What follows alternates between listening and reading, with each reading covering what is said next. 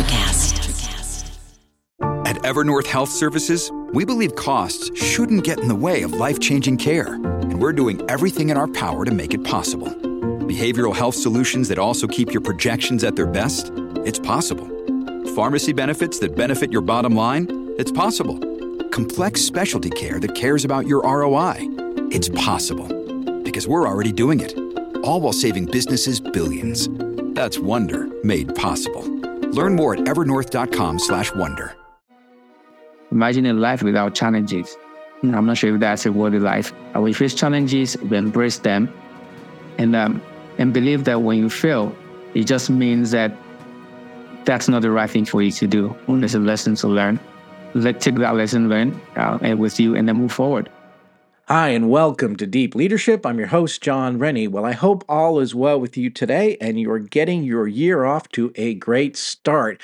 I know I am. It is another beautiful day here in North Carolina, and this episode is brought to you by our sponsors, Ignite Management Services and Liberty Strength. These sponsors help me bring these shows to you each and every week, so I encourage you to click on their links below and check them out. I also want to remind you that the Qualified Leadership Book Series, which includes all three of my best-selling leadership books, is now available on my website, johnsrennie.com, and you get all three books for 15% off the Amazon and Barnes & Noble price, but this offer is only available on my website. Now, this is the perfect way to get 2024 off to a powerful start, so check it out at johnsrennie.com.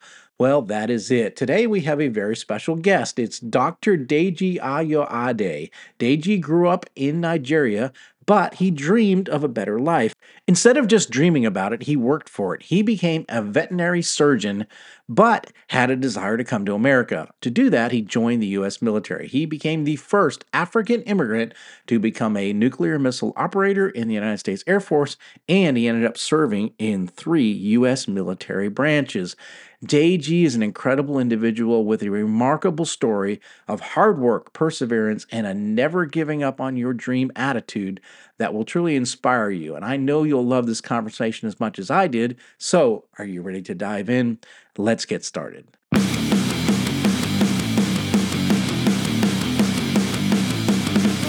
Welcome to Deep Leadership. Leadership is a people business. That's the philosophy of your podcast host, John Rennie. As a former Cold War submarine officer who spent 20 plus years leading businesses in corporate America before starting his own manufacturing business, he knows that leadership matters. Are you ready for some real-world actionable advice from John as well as his expert guests? I'm ready. The show starts right now. Welcome to the Deep Leadership Podcast. Today I'm joined by Dr. Deji Ayoade.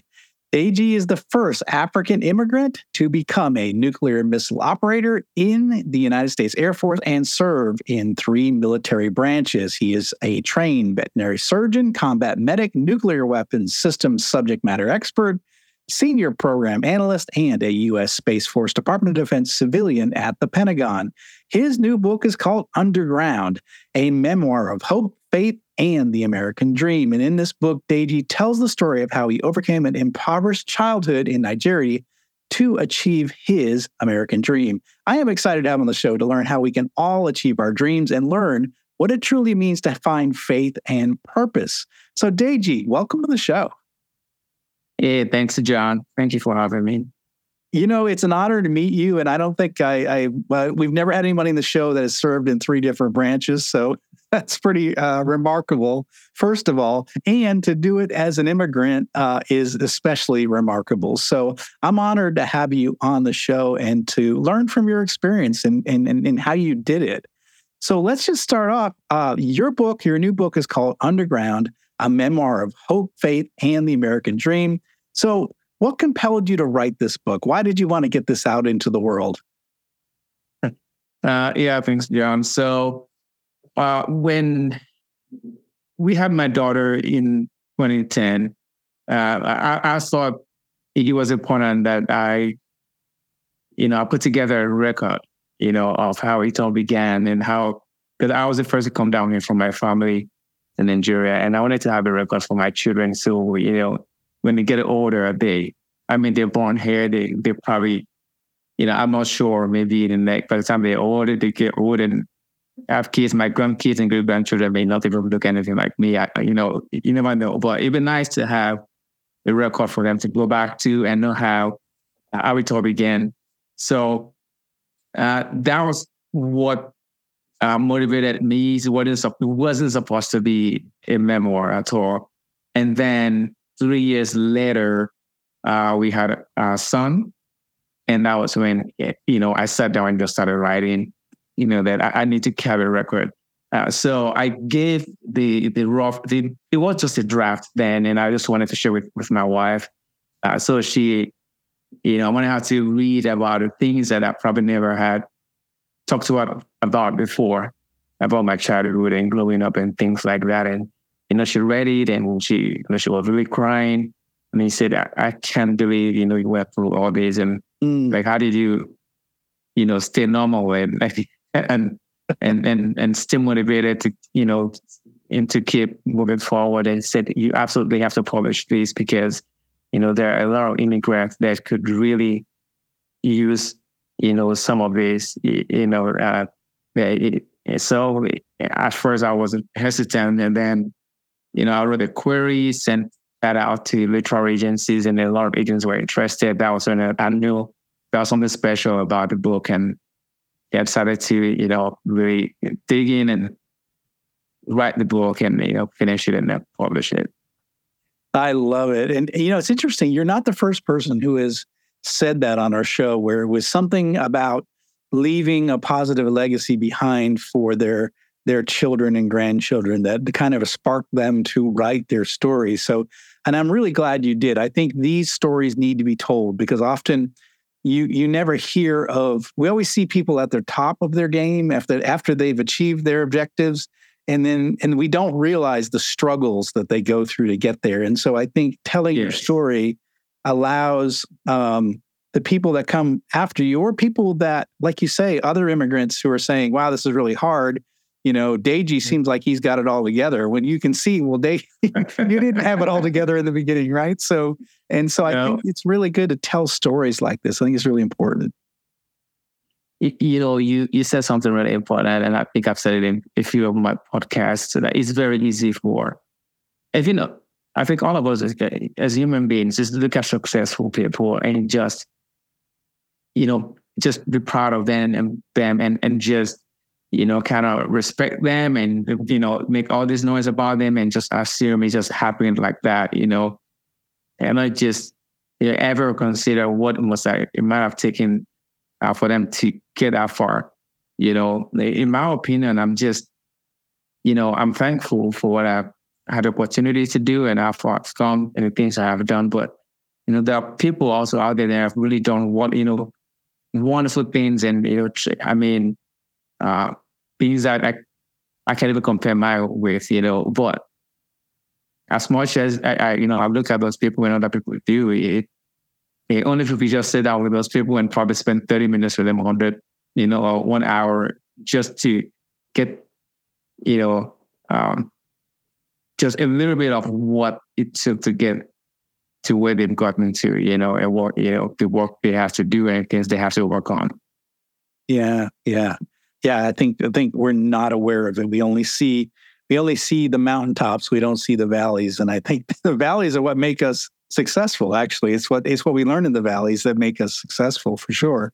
Yes. Yeah. So what are your hopes? You've got the book out there now. It's been out there. What are your hopes for this book?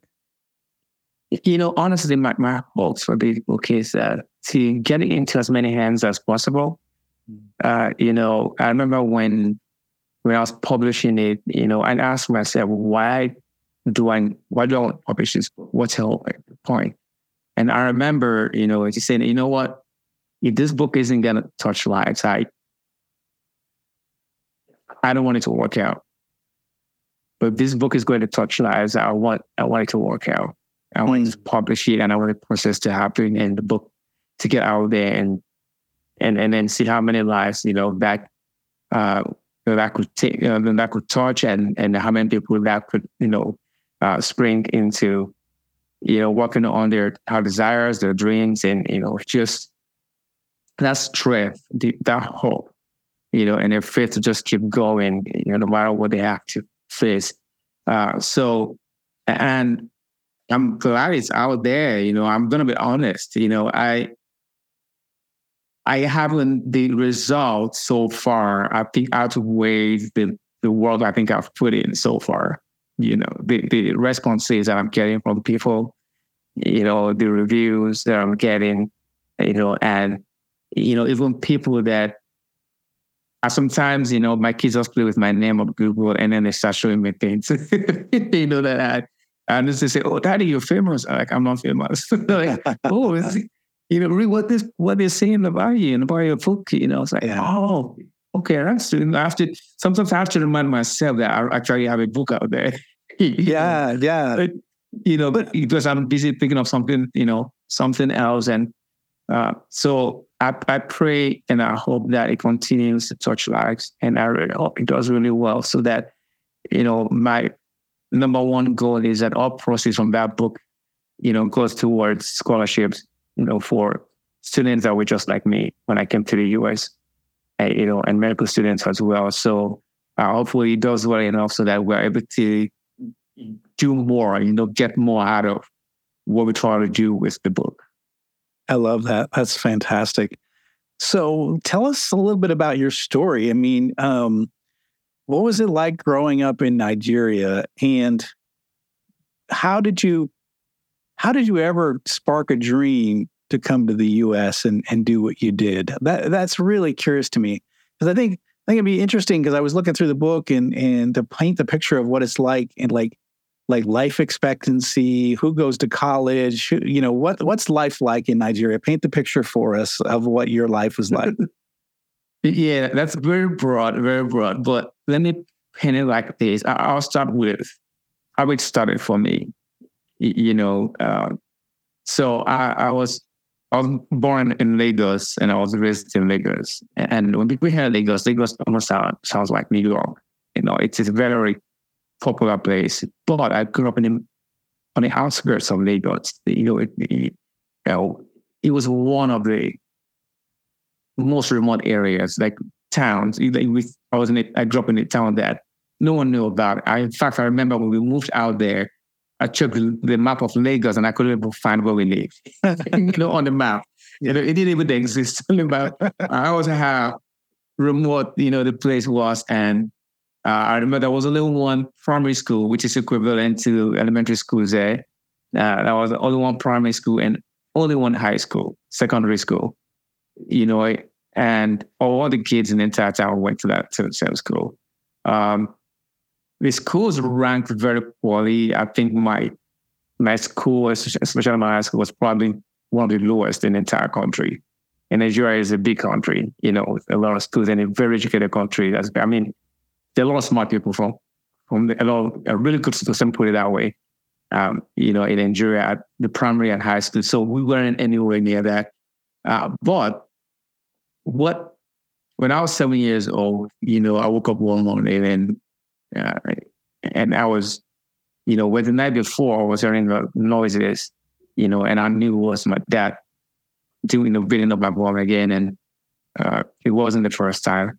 So in the morning I woke up, I went to my mom's room and she was sitting there, with bruises on her face and she was bleeding, she was in that, I wished I could do something about it, but I couldn't. But, I held her close and I promised that very day. I still remember vividly. I was 7 years old, that one day I will become a doctor and I will become an American citizen and I'll take him far away from here. And I think that lived with me for as long as it took me. I think my mom didn't come here until I was 33 years old. So it was 20-something years later when that eventually happened, But everything I did, I think that was the beginning of what drove me.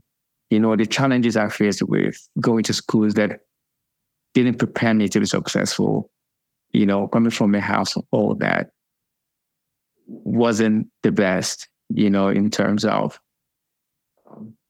the violence and corporal punishments and all that. And then I walked 3 miles to school, back into school and back, since I was that little. And Even when the classes came down, we went to the bush to cut palm fronds and build classes on the field. And then when the rain started, the churches and the mosque in the area took us in. It was that bad. Just to get education was a difficult thing.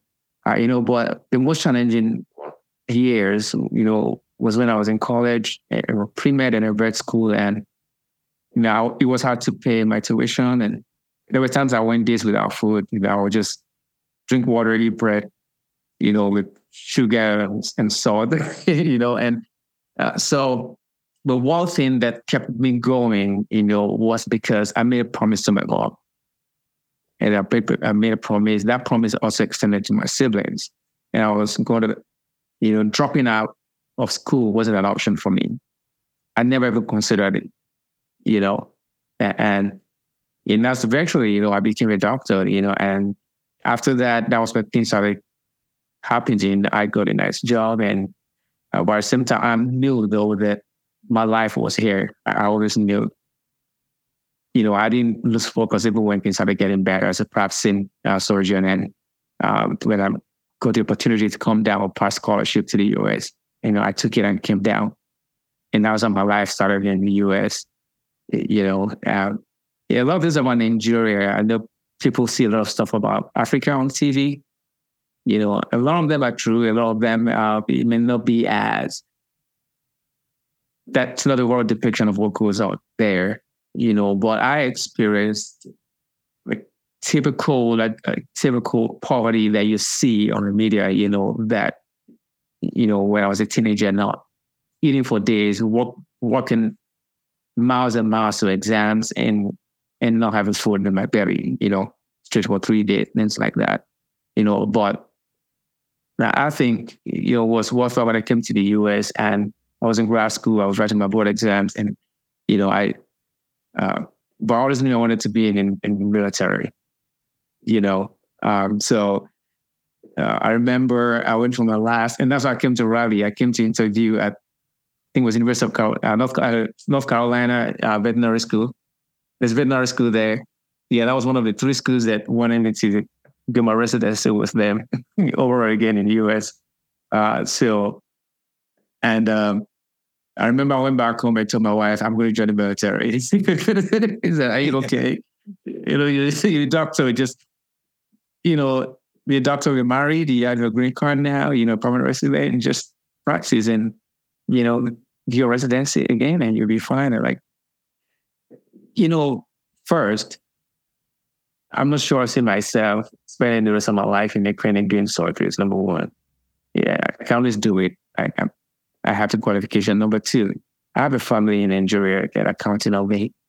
I think it's better for us to spend the first few years of our lives to invest in their lives, to give them some opportunities we have, and, so they can do what, they will with it.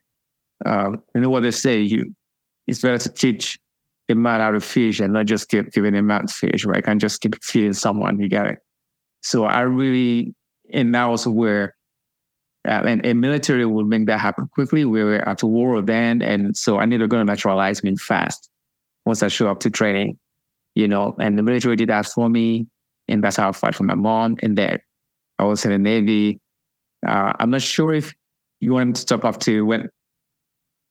I'm not sure if you wanted me to keep going about how it went. Yeah, I'm interested. Like, so you saw the military as a quicker path to becoming full-time here in America, then not just a green card, but moving towards citizenship. Is that to what you were thinking?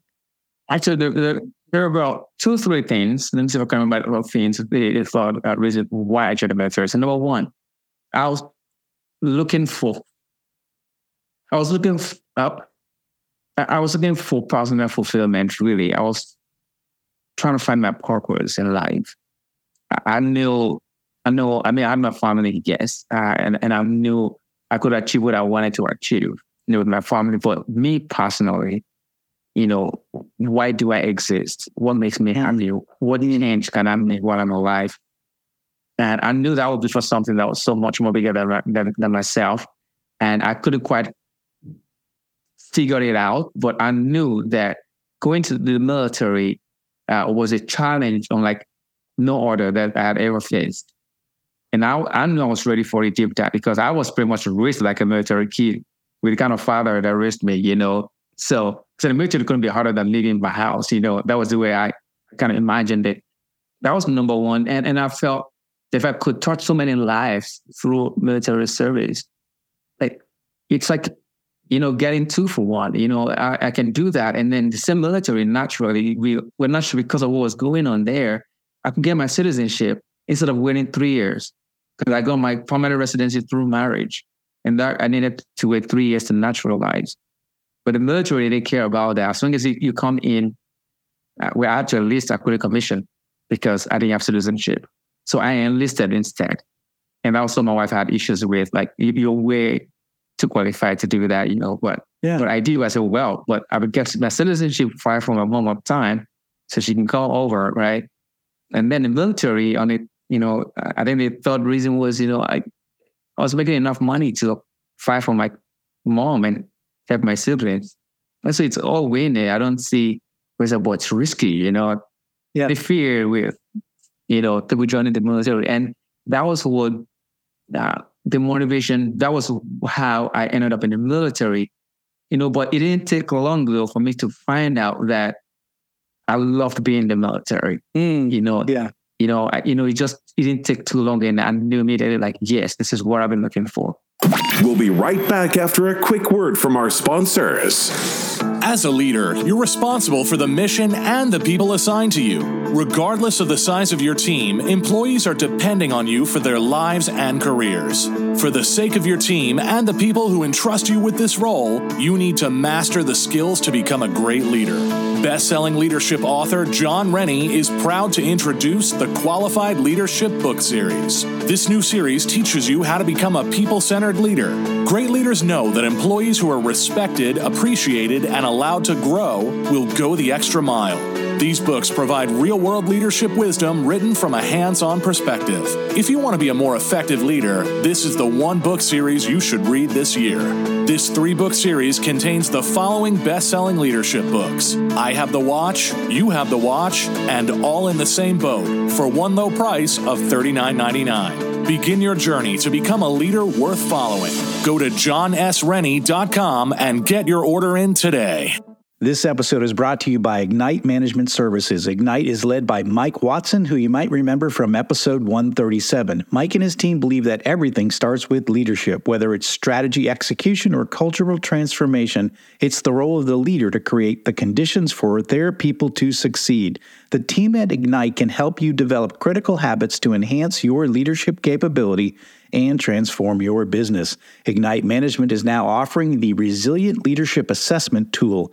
This is an online questionnaire designed to assess and guide leadership development, coaching, and team building. It provides leaders an opportunity to gain insights into their leadership strengths and development needs.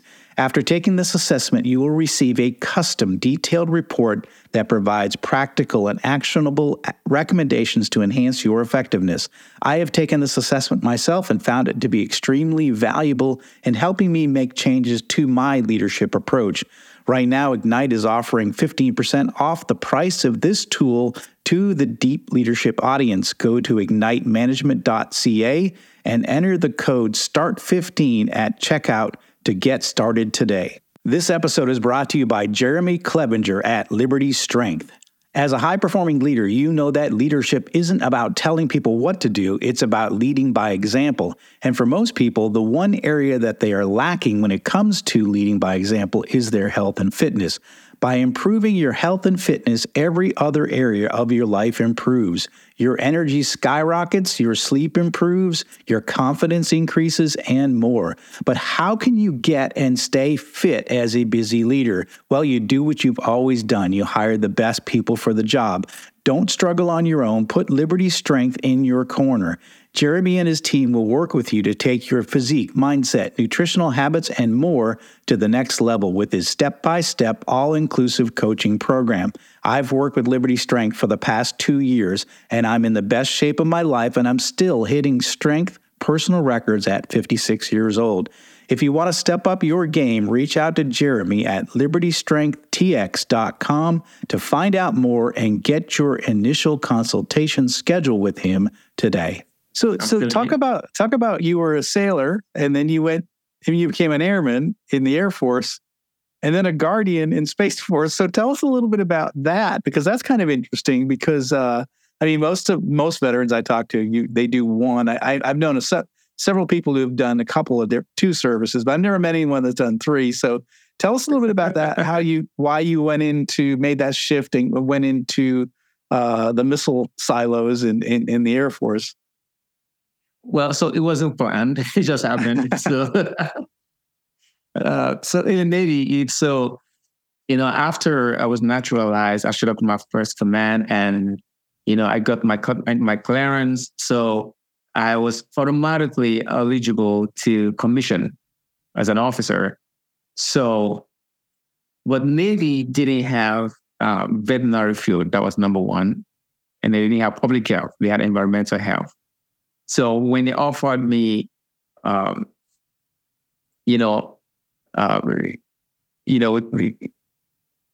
options to commission, programs to commission into, they were mostly, like the job you had in the military, submarine officers, right? Being an officer or something like that they had that, or there was PA, and then and most of the jobs really were going to keep me at sea for the most part, honestly. Yeah. And I was already gone from my family, I think 3 years straight or so. So at that point, with my wife, my son and my daughter, and she was pregnant with my son. So we had to start reevaluating things. But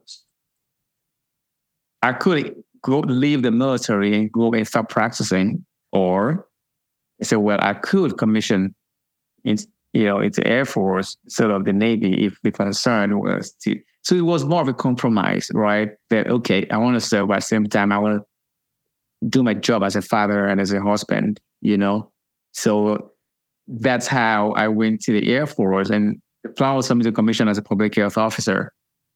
And then Air Force said they weren't looking at the time, and if they had specific jobs that were available, I didn't care. I just applied to whatever they had. So anyways, and then I was offered, it was really interesting because my batch was the last batch for that entire year, and the Air Force stopped commissioning for that entire year. When I went in, I was one of the three applicants that were selected from the California and Arizona zones. You can imagine, out of 80-something applicants. So that it was just, and as I knew there was something there for me, and I did question it. I said, okay, that's the job you guys are offering me, nuclear missile operations. Okay, I'll take it. But at the same time, I was surprised, why they gave me a job like that. I said, look, I'm an immigrant. That job required a high level of clearance, Yeah. Serious, scrutiny of your past and things like that. I wasn't concerned about that. I felt, really humbled by that. I didn't believe that was possible. So I was really excited, really. And then, I did that. I went from Navy, and then I did that, in the Air Force.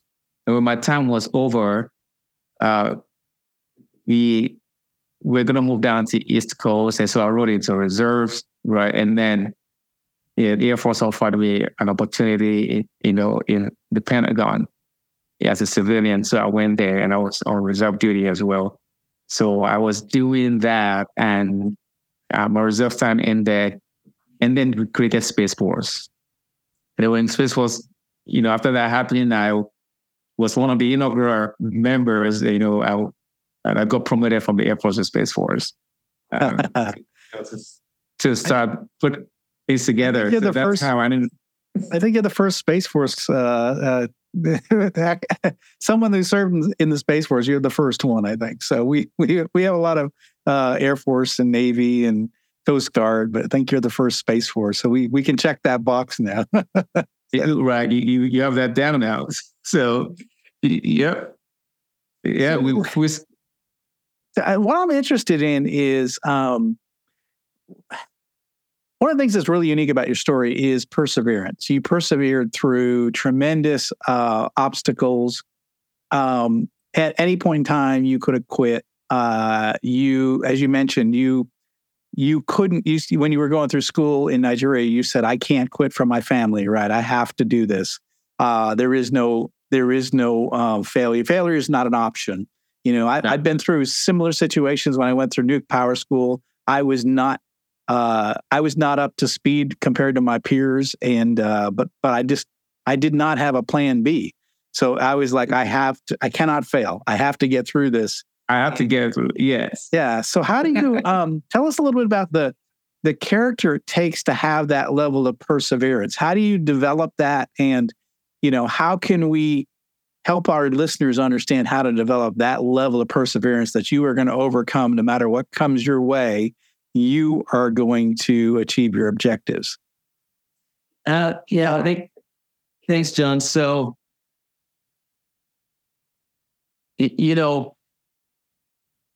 think first, the challenges we face is very important, right? What challenges are we facing? What's our background like? Do we have a plan B? You mentioned that earlier. Do you have a plan B or not? This is not only the way out of my situation type of predicament. I think those are there, but also I think there's also the spiritual aspect of things where you latch onto something, and in my case, that was hope, and that's why I titled the book, hope, I mean of hope, faith and the American dream. There were times, and I remember vividly when I was just sitting by myself when I was a little boy, maybe on the field or somewhere, and I would just be crying. And I'm just asking, and I'd be asking, I said, God, why are these bad things happening? Why are there little kids, 5-6-year-olds, just, hawking, with tree on their heads and selling things on the roads, and some of them get hit by the cars, and why there are just so many things that just didn't seem right. So why can't things be better? And I have to make things better for me and my family because I don't want to settle into this. It can be better, And then when you're watching American movies, Hollywood and all that, like, wait, that's some people that live like that, Yeah. So I think, for me, that seed, that was sown into me, I think, because of what was going on. And I think the determination inside me was relentless. And I think I started going through things that started preparing me. By the time between my primary school and my first year in college, I think I had gone through enough things that there was nothing that was going to happen to me in college that I wasn't going to be able to overcome. I mean, and I'm going to give you a quick example. When I was writing my final year high school exams in Nigeria, there are two different types of exams, national exams you have to write to get into college. The exam board will decide which school center you will take your exams. He decided to put me and my brother 13 miles away from the house, and we didn't have money to even take the bus, So my brother and I woke up very early in the morning. We quickly walked down to where the petrol tankers, the gas, they've got them gas here, like got them petrol tankers, like the 18-wheelers, right? Where they park. And they would hang behind, the back of the tanker, with petrol, that was no child should be doing that. And we would hide and just hold onto the ladder behind.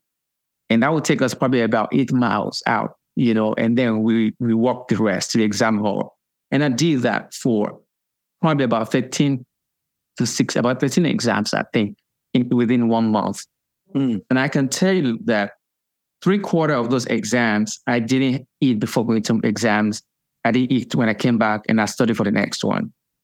So when I was in vet school, I was going through things, but I'd gone through similar things when I was younger.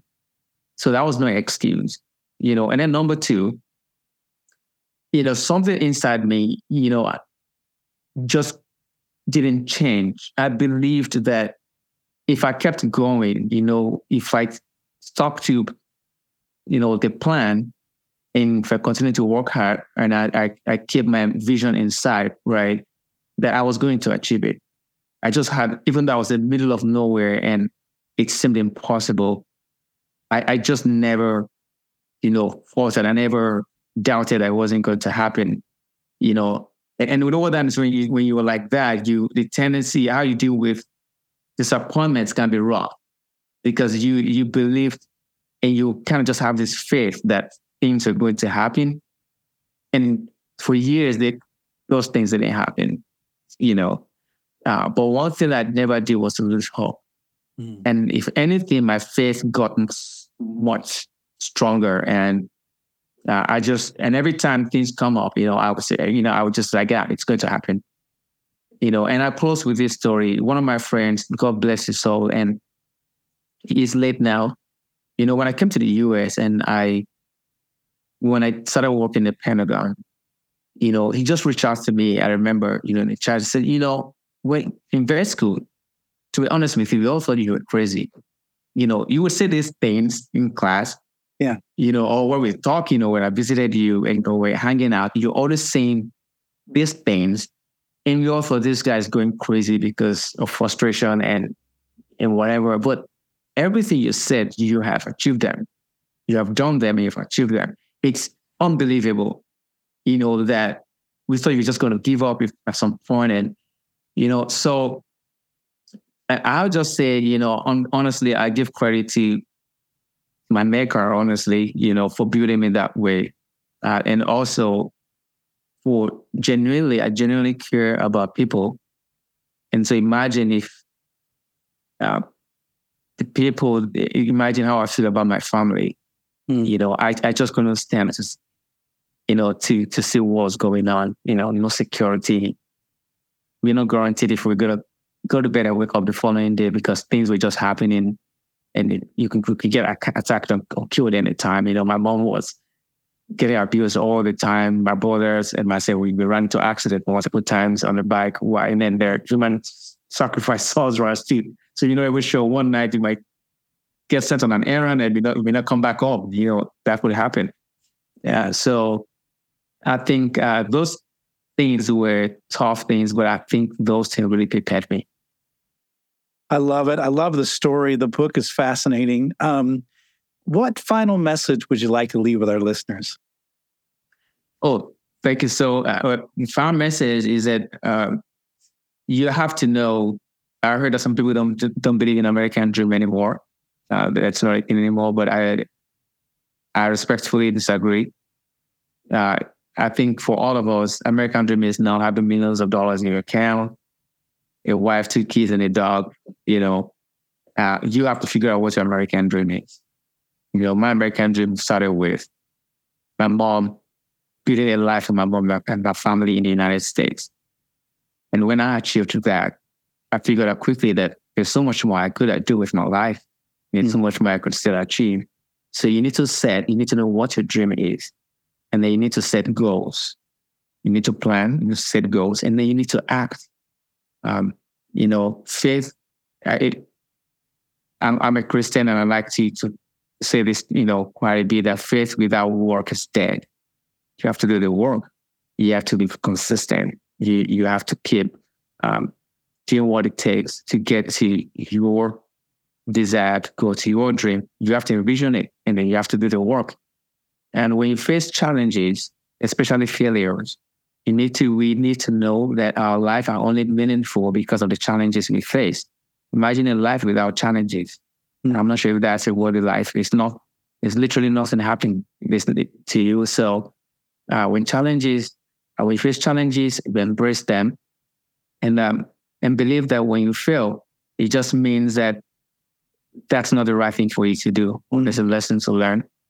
Take that lesson learned and with you, and then move forward, press forward. More often than not, we never really achieve the things we want to achieve the way we thought we could achieve them. A lot of times something will happen and we have to be on a different path. But in the end, we achieve the same result or something even better. It may not just be exactly the way we planned. So always see that as someone guiding you to where you're going to, because you're still doing the work. And to round this off, I want that this, my book is not, honestly, when I released the book, I wasn't thinking much about sales. I was just thinking about how it would impact people that please, hope and faith, it's real. You got to keep that. Hold on tight to that. If you don't know much about that, read about it. You have to be a Christian or Muslim or religious to have faith.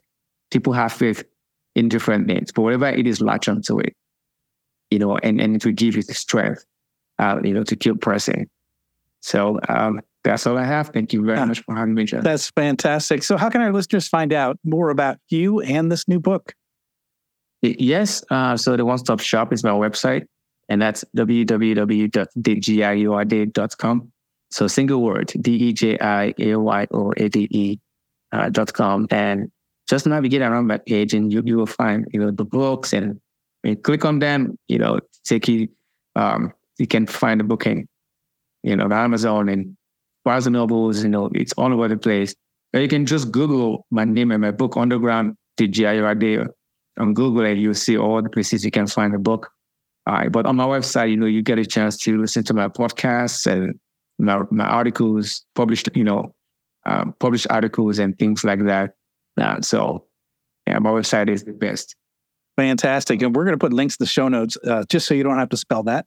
So we'll get the links in there and you can check it out. And I've been on the website, lots of great information there. You get to hear more about Deji's story and this book. It's fascinating. Again, I think there's a lot of lessons here as leaders that we need to take away from this idea of perseverance, never quitting, having a goal, a vision. I love how Deji says, what is your American dream? It doesn't have to be what society says is American dream. Find yours, achieve it. And again, I think part of the story is leaving a positive legacy for your family and for those around you.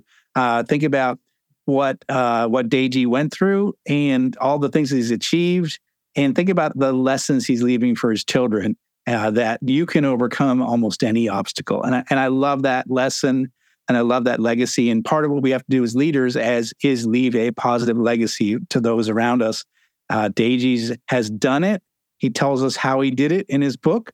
I highly encourage you to check it out and learn more about his story. It's a very unusual story, and it's one story of perseverance and achieving really things that are frankly impossible for people to do. Deji did it. And I think that's what makes this story so remarkable. So I encourage listeners, you check it out and follow the links below in the show notes, and you can check it out and learn more about Deji and his story. Deji, I want to thank you for coming on the show. I love your story. Thank you for your service. Thank you for inspiring us all to dream a little bigger and to persevere through those. So I appreciate you coming on the show.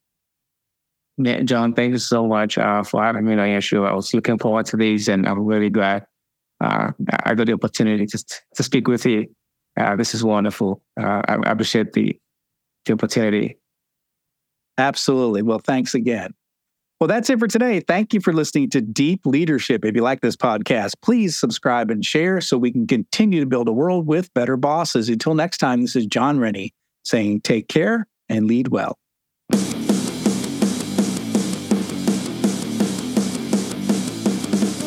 Thank you for listening to Deep Leadership. Thank you. Thank you.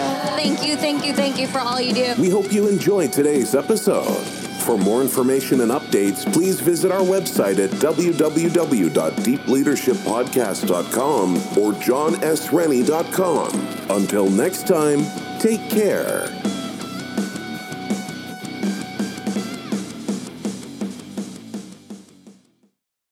Welcome to Transforming 45, the podcast that celebrates the incredible power of passionate voices.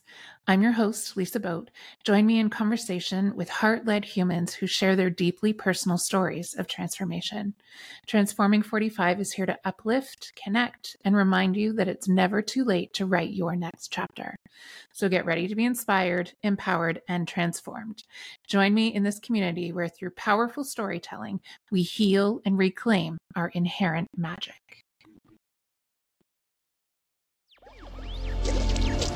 Electricast. Welcome to Ringside with Ray and Prince. My name is Ray Leonard Jr. Oh, is that the set?